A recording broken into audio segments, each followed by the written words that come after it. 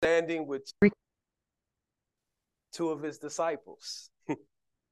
And he looked at Jesus as he walked by and said, "Behold, the Lamb of God."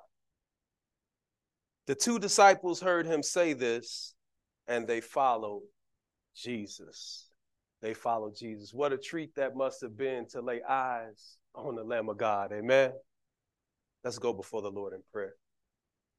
Father God, I'm always in awe of your grace, your mercy, your love for us, your provision. I pray right now, Lord, as we open your word, that you would speak to your people, that you would use your servant, Lord, that you would move me out of the way, Lord, block out any distractions. Lord, soften hearts, open ears to hear exactly what you have to say, and may you be glorified through everything that's said up here today. May you increase while I decrease. In the precious name of Jesus, we pray. Let the church say, amen. You may be seated. As we look at the title of today's message is El Roi, the God that sees. You know, back in the day, in your PC days, pre-Christian days, y'all used to get all dressed up and used to walk into the club. I'm looking around. You put your best outfits on and you walk into the club, and when you enter those doors, you will make eye contact with various individuals, and some of the guys will point. And they will point at you and you point at them. And then you will move a little further through the club and repeat the process over again. You point and they point at you. If you were from the west side, you probably kneel down and pointed. You from the west side. And this whole process was a form of acknowledgement. In essence, is what you were saying was that I see you and I see that you got it going on. You know, I know some of you all have no idea what I'm talking about, but there's a few of you all that do. And I want you to know that I know who you are. I ain't going to say no names, but I know who you are. But you see, it would be a whole situation if you walked in and you're all dressed up in your best outfit and nobody acknowledged you.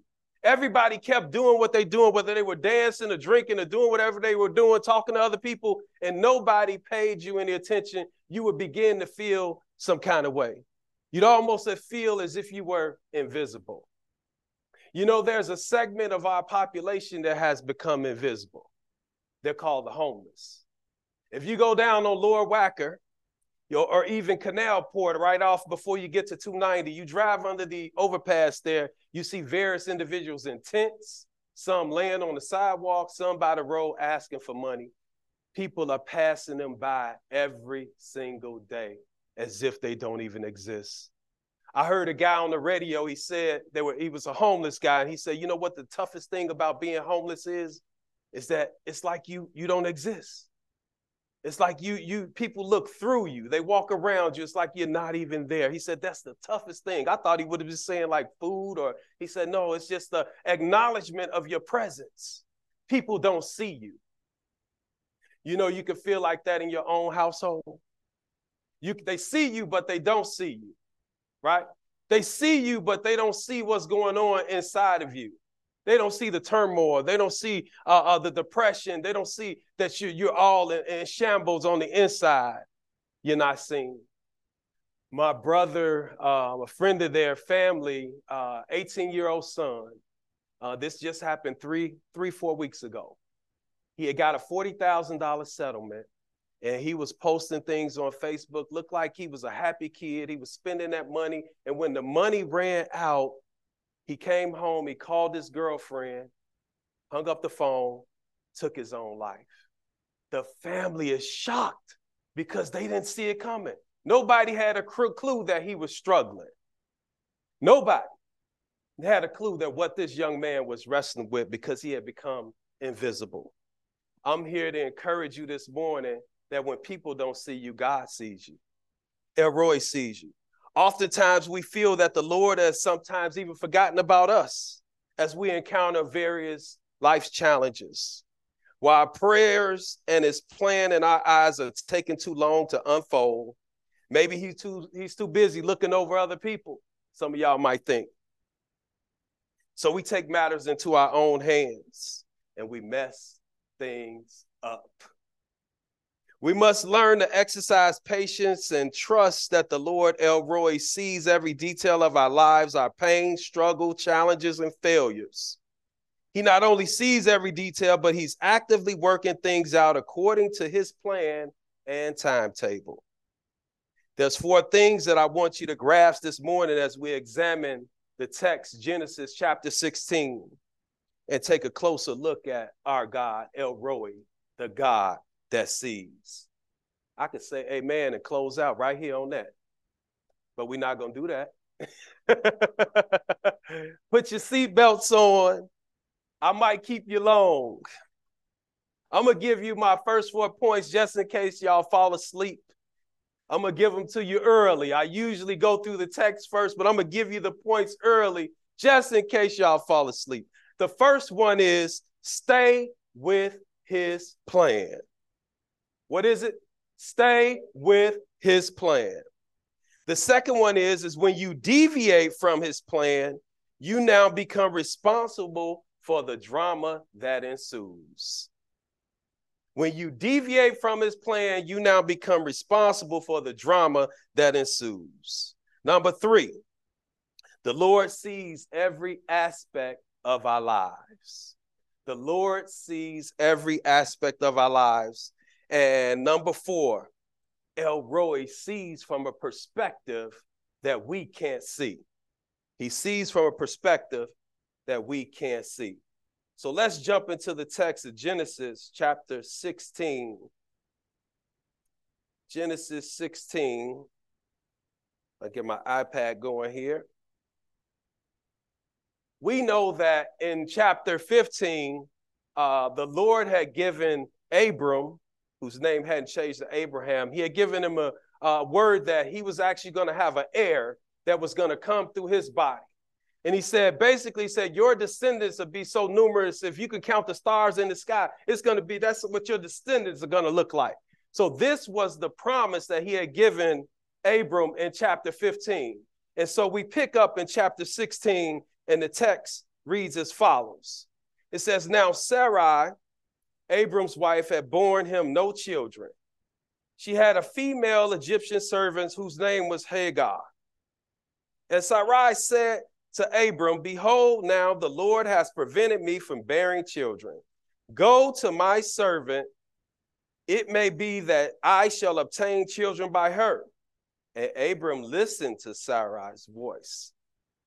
So after Abram had lived 10 years in the land of Canaan, Sarai, Abram's wife, took Hagar, the Egyptian, her servant, and gave her to Abram, her husband, as a wife. And he went into her, to Hagar, and she conceived. And when she saw that she had conceived, she looked with contempt on her mistress. She got an attitude. And Sarai said to Abram, may the wrong done to me be on you. I gave my servant to you, to your embrace. And when she saw that she had conceived, she looked on me with contempt. May the Lord judge between you and me. But Abram said to Sarai, behold, your servant is in your power. Do to her as you please. Then Sarai dealt harshly with her, and she fled from her. The angel of the Lord found her by a spring of water in the wilderness, the spring on the way to Shur. And he said, Hagar, servant of Sarai, where have you come from and where are you going? She said, I am fleeing from my mistress Sarai. The angel of the Lord said to her, return to your mistress and submit to her. The angel of the Lord also said, I will surely multiply your offspring so that they cannot be numbered for multitude. And the angel of the Lord said to her, behold, you are pregnant and shall bear a son. You shall call his name Ishmael, because the Lord has listened to your affliction. He shall be a wild donkey of a man. That's interesting. And had his hand against everyone's hand against him, and he shall dwell over over against all his kinsmen. So she called the name of the Lord who spoke to her. You are God of seeing. El Roi is what she was saying. For she said, truly, here I have seen him who looks after me. Therefore, the well called Ber Laha Roi, it lies between Kadesh and Bered, and Hagar bore Abram a son, and Abram called the name of his son, whom Hagar bore, Ishmael. Abram was 86 years old when Hagar bore Ishmael to Abram. A lot in that text, right? There's a lot happening there. God had promised Abram that he was going to have an heir, right?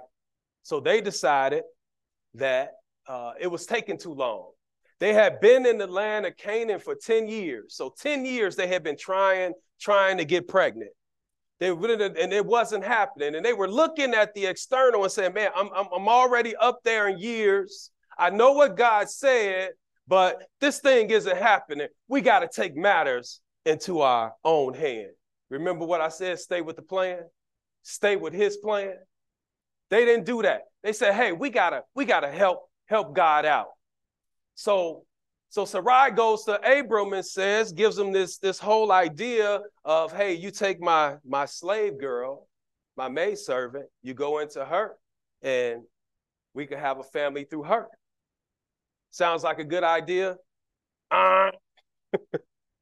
No, not a good idea. So she decides to help God out at this point, right? She decides to help God out and deviate from the plan. You know, we do that sometimes. God isn't moving fast enough. Let me help God out. Any of you have ever been driving with somebody and they riding a shotgun in that seat, that front seat, and they're telling you what to do? Slow down. Stop. You driving too fast. Turn here, turn there. I do it to my wife all the time. And at some point she turns to me and goes, do you want to drive? I go, no, you keep driving. And then the process repeats itself over and over and over again. And I'm pretty sure some of you all can relate. They decide to help God out. But here's the thing you got to know. There's three things that tend to happen I want you to grab a hold of when you thinking about deviating from God's plan, doing your own thing. First thing you need to realize, God doesn't need our help. He holds the whole world in his hand. He does not need your help. He got this thing under control. What you need to do is stay seated, actually get out of shotgun, get out of the front seat, and get out in the back seat and let him drive. What you need to do is sit down and shut up. Right, Morrison? Sit down and shut up. That's a running joke between me and Pete. I had a police officer talk to me that way. One of my technicians, the Burger King, was being robbed. And so he called me and said, what should I do? I said, you need to get down, get somewhere where if you can get out the back door, you get out the back door. So I rushed over there to see about him, right? I'm the manager, so I got to go check on my guy. I walk into Burger King, the police are there, and the lady officer walked up to me and she said, who are you? So I gave her my business card. I'm all professional. I'm Brandon Savage. I'm the district manager at Anderson Pest Solutions. She looked at me and she said, sit down and shut up. And that's how she said it. That's what I'm telling you right now. Sit down, shut up, let God cook.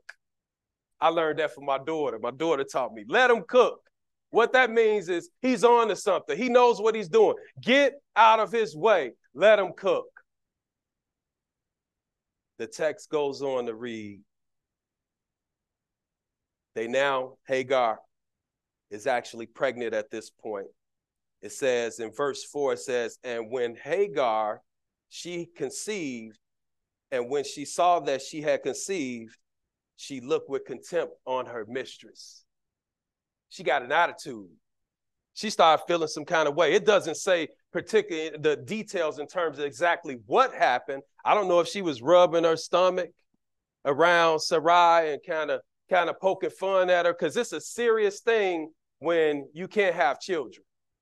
That's a serious thing for a woman I remember in 7th grade, I got put in a remedial class. I ain't gonna tell y'all how. It wasn't because I wasn't smart. I fooled around a lot in 6th grade. My son over there laughing, boy, you better get that smile off your face. But I got put in this bad boy class, and these kids were, they were like crazy. They were shooting guns in the lunchroom. This is 7th grade. One of the kids bought a gun and fired it in the lunchroom. They were just off the chain crazy. I was the only student in the class. It was 17 of us. The teacher's name was Miss Kent. And so she would ask a question and I would go, she would, anybody know the answer? And I raised my hand. Me and her would do this all day. But there was this one young lady named Tanya. And somehow she found out that Miss Kent couldn't have babies. Miss Kent had this demerit board where she would give you what was called free rider marks. And so if you got so many, you had to go see the principal. I'm going somewhere with this. So she gave Tanya a mark, and Tanya said, I don't care, give me another one. I don't care, give me another one. And she said, guess what? That's why you can't make no babies. And it was like everything went in slow motion. The whole class was silent. You know how you start to cry, but it don't come out right away? Your face go, ah. Then she said, Miss Kent did that, and she ran out of the classroom. We never saw Miss Kent again. She never taught at Jenner School again. That cut her so deep, that one comment, and for the life of me as a kid, I'm like, what was that? What? But now I know that's a serious issue for a woman. So imagine how Sarai is feeling at this point as she's walking, as Hagar's walking around, and she sees that she has something that she couldn't have. She couldn't produce.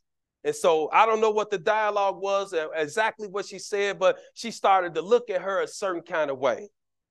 Here's the next thing I want you to grab a hold of. Remember what I said point 2 was? Anybody remember point 2? We're going to be here a long time. We're going to be here long. Y'all just added 10 more minutes. When you deviate from his plan, you now become responsible for the drama that ensues. When you step outside of God's plan, now you're responsible for all the chaos and the drama that ensues. And that's what happens here. And watch what when we tend to make bad decisions, what's the first thing that sometimes most people do? We start to blame other people. We start to point fingers. And this is what happens here. It says in the text, as Sarai said to Abraham, may the wrong done to me be on you. On you. Even though it was her idea, but he actually agreed to it. This was under his watch. Because what he should have did in hindsight, and I cut him a little bit of slack. Let me take a step back. I cut him a little bit of slack in the sense that we're looking at this thing through our moral lens today. But this was common practice back then to have, if a woman couldn't have a child, there would be a surrogate, usually a slave that they would have be a surrogate mom for that couple. So it was common practice. But being a man of God, what he should have done was, let me go pray about this thing.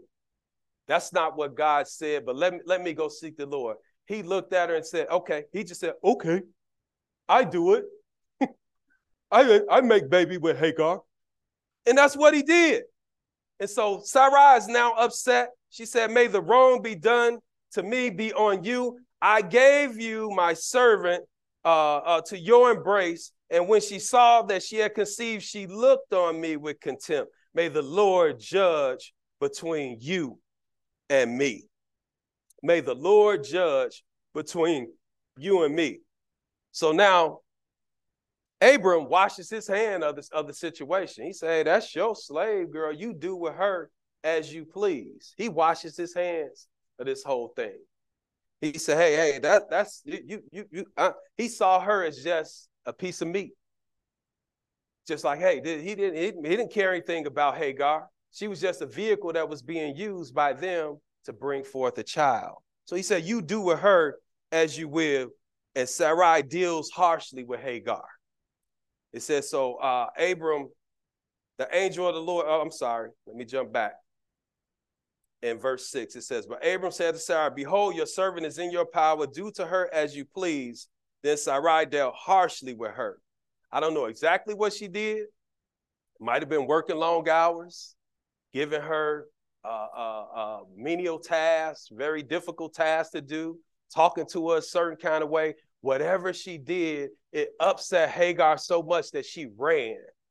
And we have a tendency to do that, right? When things get tough, we run. And there are times where we are supposed to flee, right? There are times where we are supposed to flee. But in this situation, Hagar should have just stayed the course, but she ran. And the text goes on to read, verse 7, the angel of the Lord found her by a spring of water in the wilderness. The spring on the way to Shur. She was headed back towards Egypt. And he said, Hagar, servant of Sarai, where have you come from and where are you going? She said, I am fleeing from my mistress, Sarai. I want to take a step back for a minute.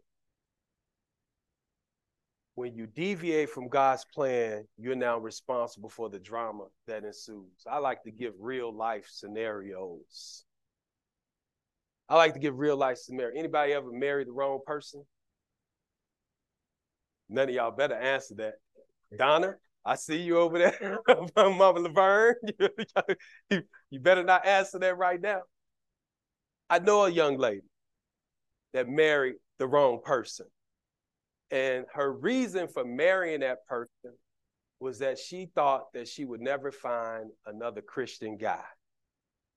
And this was her chance. It's like, only Christian guy she knew growing up is the first one that she dated. It's like, I got to do this thing now. Wasn't in God's plan. Now she's going through a difficult divorce. Those are real life things that happen when we step outside of God's plan. We start to do things our own way. And now she's responsible for the chaos that's ensued. Now the kids are involved. It's a whole messy situation because she didn't stick with the plan. Now there's all kinds of drama that you got to go through. I would rather wait. And I say this to my daughters, I say this to my sons, or any other young person, or anybody listening right now, wait on the Lord. You will never go wrong. If he tells you he's going to do something, that check's going to cash. You can take that check to the bank. It's going to cash. Sometimes other folks write checks. It's 50-50 when you go. You don't know if it's going to bounce or not. You nervous. You running and trying to deposit that thing as fast as you can before it's non-sufficient funds or insufficient funds. Darius back there smiling.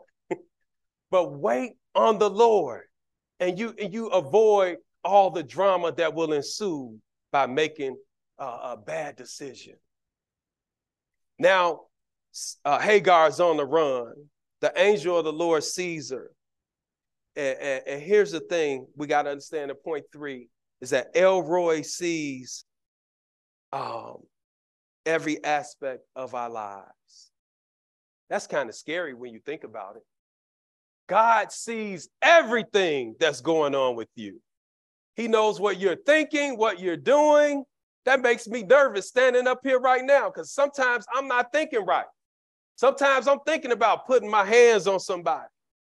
Sometimes I'm thinking about saying something I probably shouldn't say.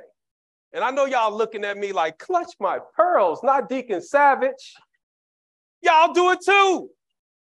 We all do, but God is watching everything. Think about that for a minute. You do not have a private moment where God doesn't see what's going on with you. Every 24/7. Can you imagine that? This is reality. God sees everything. He sees the challenges in your life. He sees the issues, the disappointments, the frustrations. He knows your thoughts, everything, your deeds, everything. He sees that 24/7. Y'all better straighten up and fly right. The Lord is watching. He's taking the record, the count. We might not see it. You could image manage and come in here looking like you got it all together and walk out those doors and be a hot mess. The Lord knows. Elroy sees every aspect of our lives. He saw that Hagar was mistreated. He saw that she didn't have a choice in the matter. She didn't ask for this. This was thrust upon her as a slave, as a servant of Sarai. This was thrust. She didn't have a choice in the matter. This was dumped on her. Now she's mistreated. Now she did have an attitude, but I probably have an attitude too. It's like, you put me in this situation, and I don't want to have this old dude as a father of my child. And that's just Brandon talking. That's not, I want y'all to say he over here misquoting the scriptures. That's me talking. This got thrust on her. The Lord saw all of that. He saw her being mistreated by Sarai. And the text tells us, it says, the angel of the Lord also said to her, it said, the angel of the Lord said, return to your mistress and submit. I want to stop right there for a quick minute. As we move on through the text, notice what was not said, as Pastor always says. Notice what was not said. The angel of the Lord didn't say, go back and submit. I'm going to change Sarai's attitude. Didn't say that. I'm going to change your circumstances. Didn't say that. So why did she agree to go back? And we've never done this in church before, where you ask a question and expect to get a response back. It's not rhetorical today. Actually, it is. I'm just kidding. Why did she go back? I think that for the first time in a long time through this whole process, guess what? The angel of the Lord knew her name, addressed her by name. If you notice in the text that, but according to Hagar and Sarah and Abram, that they referred to her as a maid servant, as a slave. They never referred to her in regards to her name. That gets her attention. It says something that God knows your name. Out of all the billions of people in the world, he knows my name. You know, at Anderson, one of the things the president used to do when he came down to our office, Doug, he pulled me aside when he didn't know somebody's name.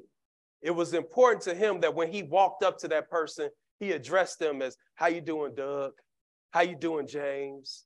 How you doing? How you doing? How you doing? He knew their names. That says something when somebody knows your name. Imagine if Barack Obama walked up to you and said, hey, Deacon Taylor, how you doing? That says something, right? It's a whole nother thing when God knows your name. Think about how miraculous that is, and all these people in the world, that God knows my name. He addresses Hagar by name. I think that was an encouragement to her. The other thing was she got a vision of his plan.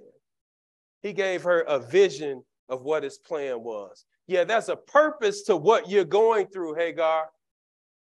I got a whole plan that I'm working out. You go back and you submit. I'm not going to change your circumstances, but you go back and you submit, and I got a whole plan that I'm working out. He tells her, you're gonna have a child. You're gonna have a boy. You're gonna name him Ishmael, because the Lord listened to your affliction. That's what Ishmael means. God hears, God heard, God sees. The text goes on to read, Elroy sees from a perspective that we can't see. Our view is limited. We can't see what's going on from our perspective. In football, what happens is some of the coaches get in the press box. They get way up, so they got a view, and they can see what the offense and the defense is actually doing, right? And so they can make the proper calls, the adjustments and everything. That's what God is doing. God has a perspective that we can't see. And so in order for us to tap into that, we just have to trust him. We got to have faith that he has that thing under control. He has a whole perspective that we can't see. When I was thinking about whether I was going to be able to preach this month. I wasn't feeling too well. My respiratory has been acting up. And I was like, Lord, I told Pastor, I said, I don't, maybe the last week of the month, I'll be able to do it. I didn't know. And I'm coughing and breathing all crazy and stuff. And then the Lord said, I got a perspective that you can't see. I was thinking about, man, how am I going to be able to meet the financial obligations this month? And Roy said, I got a perspective that you can't see. When you think about all the health issues and challenges that each one of you are going through, and you're wrestling with that thing, and it's like nobody cares, and you don't see a way out of this thing. And not only is your prayers not being answered, the problems are compounded. You were dealing with one thing, now you're dealing with something else. El Roy said, I got a perspective that you can't see. When you're dealing with your marital issues and you got things that are going on and you're trying to figure out how to get your marriage back on track, El Roy is seeing from a perspective that we can't see. Y'all get the point? El Roy has a perspective that we can't see, and we got to trust him.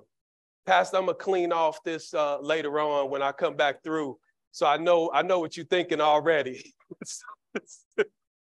I can't say what you're thinking, but I know what you're thinking already. El Roy sees from a perspective that we can't see. And the angel of the Lord said to her, behold, you are pregnant, shall bear a son. You shall call his name Ishmael, because the Lord has listened to your affliction. He shall be a wild donkey of a man. His hand shall be against everyone, and everyone's hand against him. And he shall dwell over and against all kinsmen.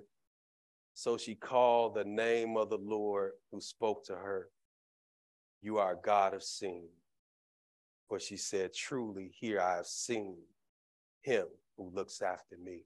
A slave girl names God El Roy, the God that sees. Isn't that awesome? Slave girl, forgotten about, kicked to the curb, used as a piece of meat, as a vehicle, just for them to accomplish their purpose of bringing forth a child, an heir for their household. She's forever recorded in the books and the scriptures for the rest of all eternity. The one who gave the Lord the name, El Roy, the God that sees. This is an interesting, I think Lord has a serious sense of humor. I'm going to keep y'all just for a little bit longer, so don't think y'all out of here just yet. I see Hope over there like, when will he be done? Another 30 minutes, Hope. I'm just kidding. I ain't going to keep you long. I think the Lord has a sense of humor because my dad's name is El Roy, E-L-R-O-Y. But here's the thing, and it's a different meaning, totally different meaning. It say E-L-R-O-I changes the whole different. It might sound the same, but it's not the same. The meaning is totally different because my dad never saw me. He saw me, but he never saw me. He saw me, but he didn't see what happened to him in my life. Didn't see all what Brandon Savage was really all about, the man that I've grown up to be. He never saw any of that, but my father, El Roy, my God, was there from day one, is with me every single day. He sees me when I'm struggling, taking breathing treatments and trying to figure out how I'm going to get this medication, and he continues to meet me. Not only does he see, he's a God that's active and he cares, and he's making moves. He's not just watching you go through your situations. He has a whole plan, not just for me. He has a whole plan for each one of you. El Roy, the God that sees. Let's go before the Lord in prayer. Father God, I thank you, Lord, for your word. Thank you how you speak to us in ways where we need to hear it. Lord God, I really needed that message, this word that you've laid on my heart as it speaks to your people, Lord. It really spoke to me. And it's funny how you bring those things to the surface and how you care for us, Lord, how you're watching everything. And it's not that you are sleeping or slumbering. You never sleep. You never slumber. You're on guard, on watch, 24/7. Lord, help us to trust your plan, not deviate from it. Lord God, help us to have faith, Lord, even when we don't see things working out how we think they should. Help us to keep our hands out of it, Lord, and let you cook. We commit this time, Lord, to you. Lord, if there's someone that's watching that don't know you as Lord and Savior, Lord, I pray that they would just say, hey, they would say that, hey, I'm a sinner. I believe that you sent your son, Jesus, to die on the cross. And not only did he die, he rose again. He paid the penalty for my sins. I repent and I trust you as Lord and Savior. I pray that they would pray that prayer and that they would come into the family of God. So we thank you, Lord, for this time. Thank you for my church. Thank you for what you're doing here. In Jesus' name, amen.